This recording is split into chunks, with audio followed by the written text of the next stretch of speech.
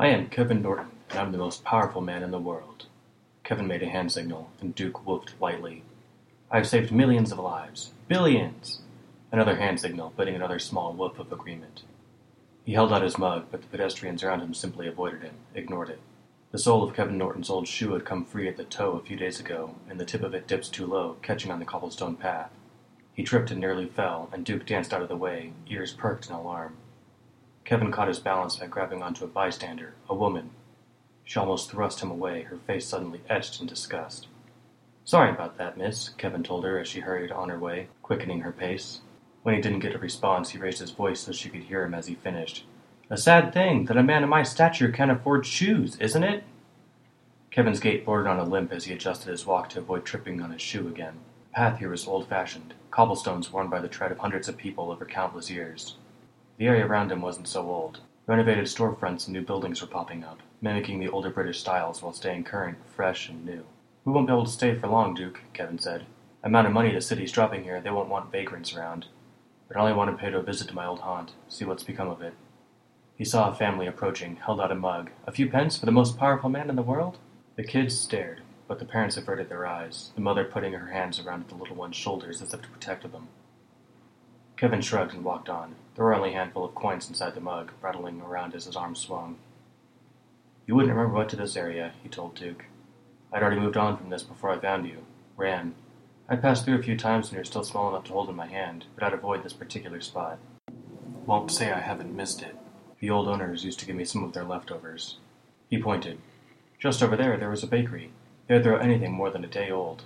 Bags of rolls and pastries. Sausage rolls, pasties. When they realized I was coming by to partake, supplement my meager diet, they started leaving the bags to one side of the bin so they wouldn't get soiled. And they'd leave other things. Little things. Some salads, so I had some greens, a comb, a toothbrush, soap, deodorant.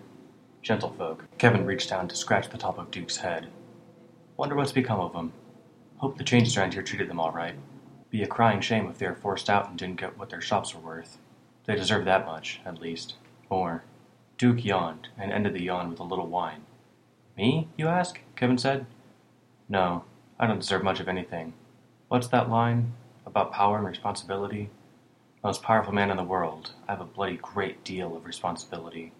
Sure, I go to bed hungry. I slept terribly during that one spell of body lice. But the thing that really cost me sleep is the idea that I might have shirked my responsibilities." Kevin looked down and Duke met his eyes, tilted his head quizzically.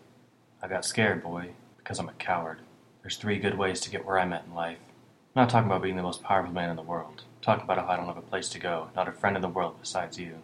One way you get like this is lack of support. Caring family, friends. You can get through most of anything. No one there to back you up. Even the littlest thing can knock you down a long way if there's nobody to catch you." There was a dull rumble, and then the rain started pouring down, heavy. "A summer rain, Duke? About due, isn't it?"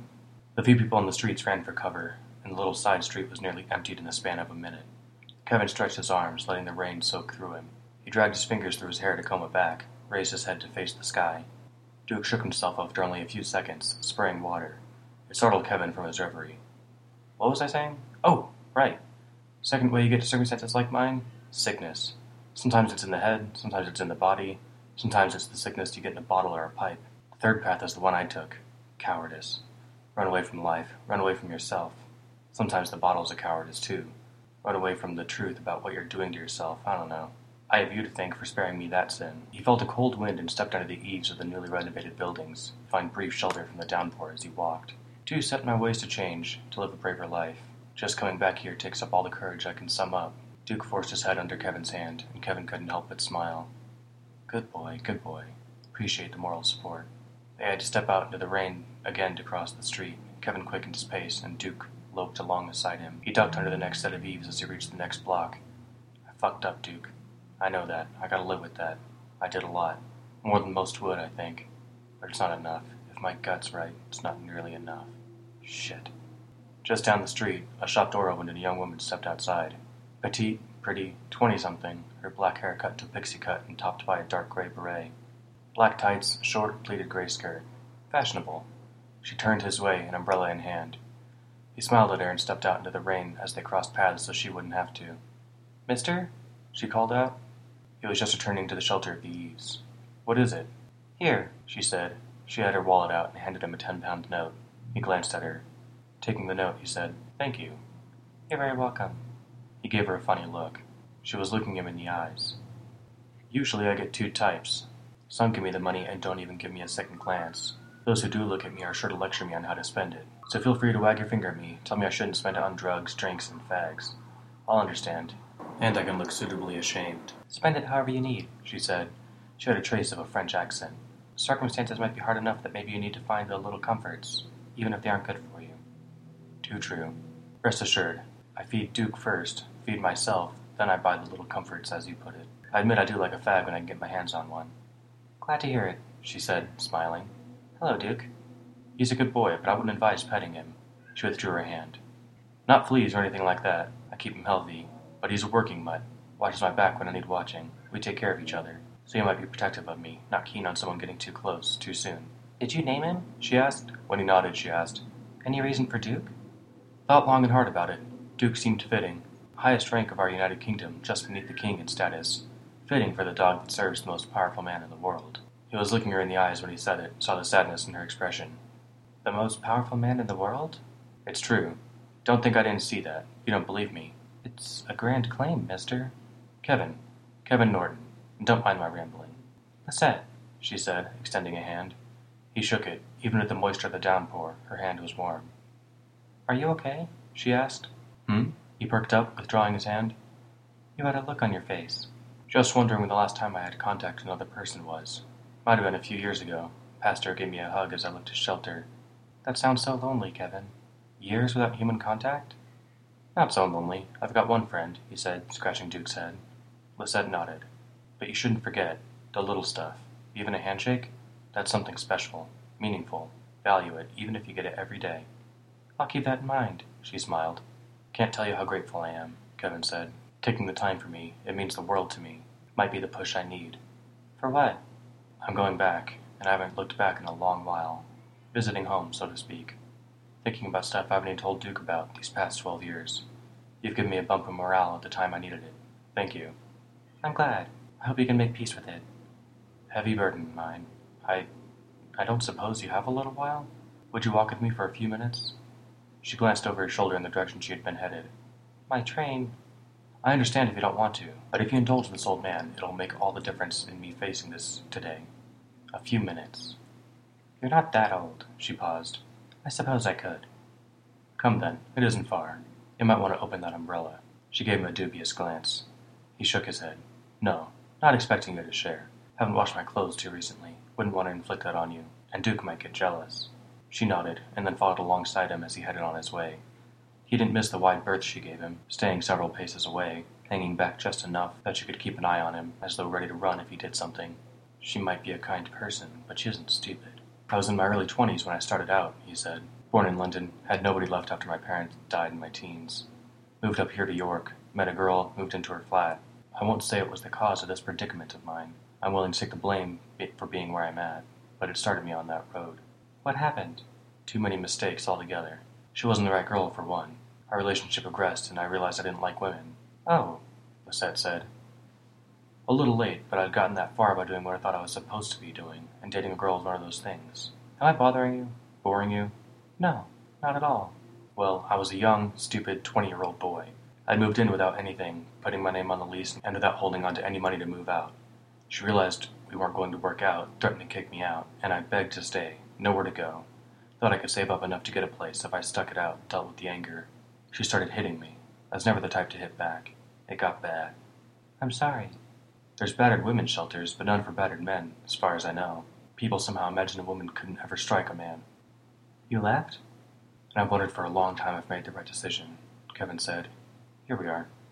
The road ended and they reached a narrow stream that fed into the river Ouse.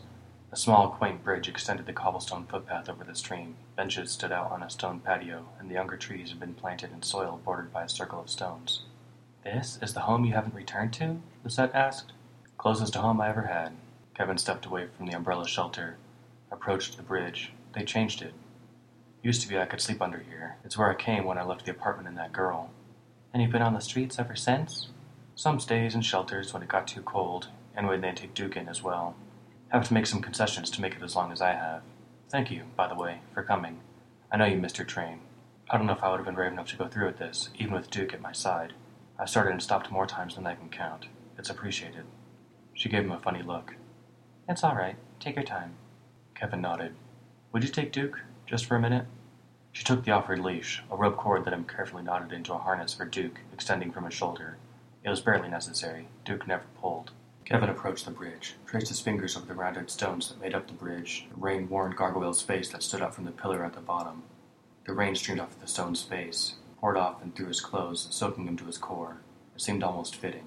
There wasn't much point, given the rain, but he knelt by the water's edge, where the surface frothed with both current and the downpour. Washed his hands. He took a deep breath, taking in the faint but familiar smells of the river water. A natural smell. Memories came flooding back. Kevin pushed his hair out of the way of his face, cupped water in his hands, and splashed his face. He stood, then stopped, frozen. A sigh passed through his lips, drowned out by the noise of the pounding rain. Between the nearest patio and the tree, the Golden Man floated, only inches above the ground, luminescent in gloom and pouring rain. The light reflected off the falling raindrops, scintillating, cast eerie reflections in the river and the water that streamed between the cobblestones. Kevin put his hands in his pockets to warm them, glanced at Lisette and Duke. Duke hadn't budged an inch, but his ears were flat against his head. Lisette had her hands to her mouth, eyes wide. The umbrella had fallen to the ground, forgotten. Kevin studied the man.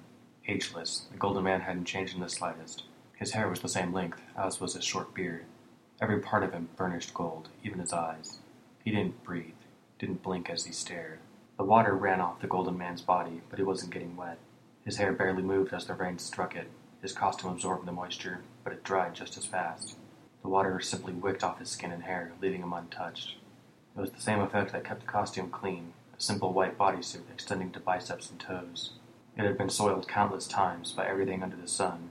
The golden radiance the man gave off pushed away the particles, slowly and surely cleaning it, as it was doing with the water. The suit might as well have been part of him, now. Hello, old friend, Kevin said. The only answer was pouring rain. The Golden Man didn't speak. Wondered if I would see you here, Kevin continued. Been a long time. I'd nearly convinced myself I'd imagined you. That old dog over there? He wasn't even born when I left. He's on his last legs now, 12 years old. The Golden Man only stared. Kevin turned away from the superhero. Walking briskly, he caught up with Lisette's umbrella, picked it up and shook off the collected water. He handed the umbrella to her. Scion, she whispered. No, Kevin said. That was never his name. I don't understand. Come closer. She hesitated, but approached until she was a short distance from the Golden Man. The pupilless eyes had never left Kevin. Said I was the most powerful man in the world. Wasn't lying, Kevin said. See? The Golden Man didn't react. You control him? Lisette asked. No, not really. Yes. Not like you're thinking. I don't understand. Time was, this Golden Man spent his time wandering, floating here and there, observing but never doing anything. In a daze. Naked as the day he was born. Everyone had different ideas on who he was. Some thought he might be an angel. Others thought he was a fallen angel. And still more thought there were scientific explanations. Only thing they ever agreed on was that he looked sad. He does. Lisette was staring, but the Golden Man was only looking at Kevin. He doesn't, Kevin said. Don't buy it. He doesn't look anything. That expression never changes. But whatever's underneath, that's what's giving me that feeling. He looks sad because he is sad. Except to take the looks part out of it. That doesn't make sense.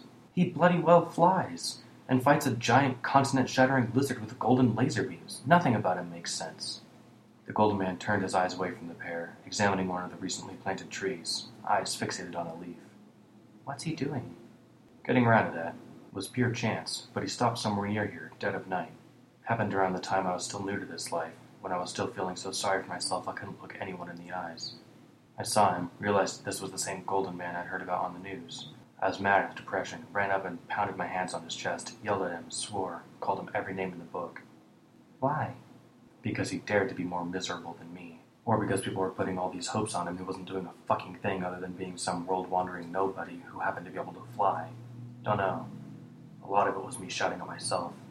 I said something about not being miserable and not being a waste, and maybe if he helped in the soup kitchen or something, he'd feel better about himself. A soup kitchen? I didn't really expect him to go work in a soup kitchen. I eventually did, but that's beside the point. I told him to go do something, go help people, and he did. He has ever since. Just like that? Look at it, there's nothing in there. Whatever happened to him, whatever made it in this way, it broke the man, broke his mind. Might be why he was wandering, looking for answers, trying to figure out what's going on. The golden man continued staring at the leaves. He doesn't get offended? Lisette asked. When you talk about him like he can't understand? He understands. He hears. I've never heard him speak. Barely ever get him to look at me while I'm talking. Doesn't show emotion. Maybe he doesn't understand it. It's almost like he's autistic, Lisette said. How's that? Kevin asked. Too connected, Lisette said. Too much in the way of stimuli, drowning out everything else. Enhanced hearing the whole city at once? Maybe. Or maybe he senses things we don't, she said. The most powerful person in the world, and looking at him now, he looks like a child. Yeah, and unless something's changed, Kevin said. The only person he listens to is me. He'd come when I was alone, when the weather is bad, or in the dead of night, and however he comes, nobody ever followed him here. They can't follow him with cameras or satellite, I heard. Have to rely on eyewitnesses and global communication to track him. Oh, might be it, Kevin said. Surprised he came with you here. I almost hoped he wouldn't, because I had you along. It made me feel better. Why? Why avoid him? Kevin didn't take his eyes off the golden man. He scares me. He chose me to listen to, of all people. I'm the most powerful person in the world just because of that.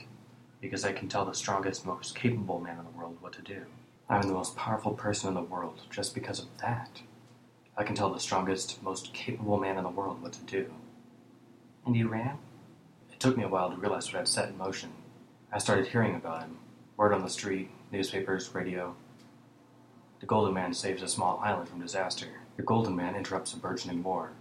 But it wasn't until that damned clip began playing in the news before I realized what I'd gotten into. I don't understand. He'd visit regular, right? Stop by like he was checking if I had anything else to say. Maybe I'd tell him to be more gentle with people and saving them from a car crash. Or after that horned bastard came climbing out of the ground and the Golden Man flew right past it to visit me, I told him he needed to help next time, to fight that monster or anything like it.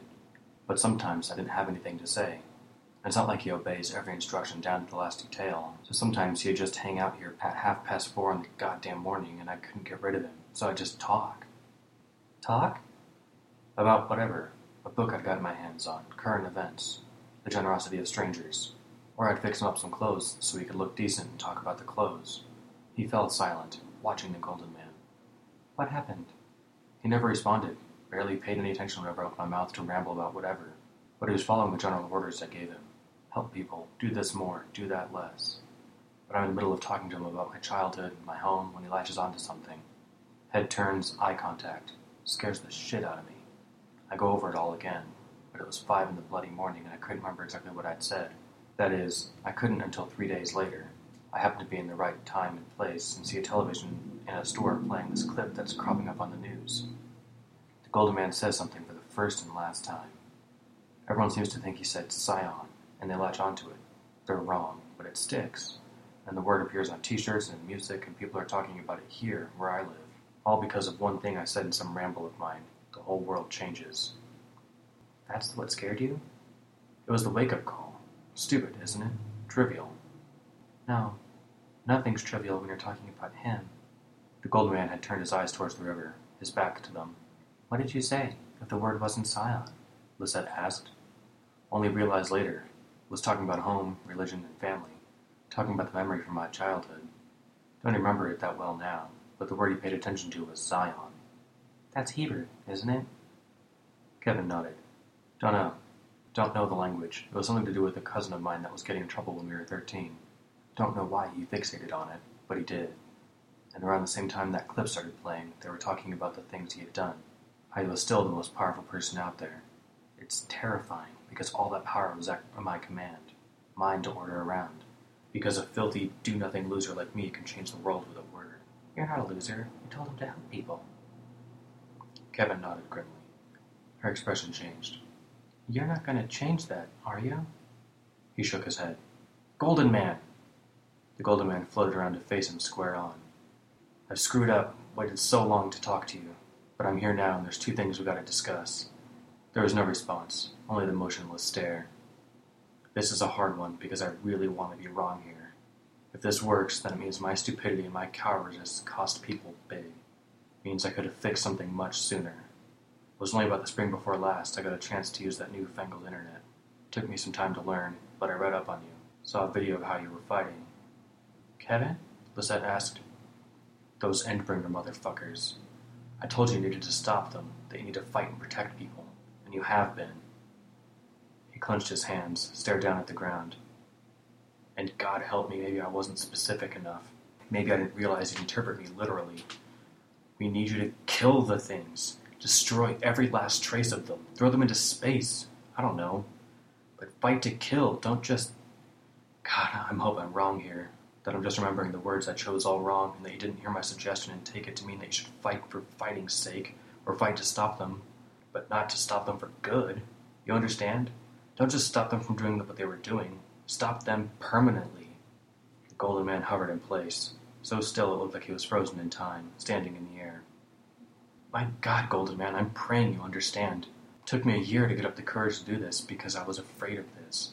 If this is the problem, and you kill one of those bastards, then I just saved countless people, and the blood of every person they've killed in the meantime is on my hands. Kevin, Lisette spoke, her voice quiet. Her hand settled on Kevin's shoulders. He ignored her. The other important topic? I run out of time.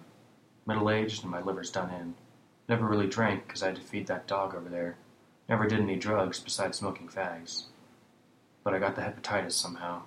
Bad blood in the hospital or someone else's infected blood got mingled with mine on a night some kids decided to pick on a homeless man and I fought back. Running into you the way I did, Golden Man, and having you stop to listen to me, that was a 1 in a gazillion chance. Getting this disease was another one, might be. Meeting you was the best and scariest part of my life. Maybe it's the same with the disease, a blessing in disguise. Maybe it was, aside from this young lady's help, the only reason I was able to find the balls to come here. The rain wasn't as violent or as heavy as it had been. It made for an audible change in the patter of water on stone and water on water. Kevin sighed. I'm here to get my affairs in order. And you're the most important after Duke. I'm going to keep doing what you're doing. Help people. Try to communicate with the good guys more.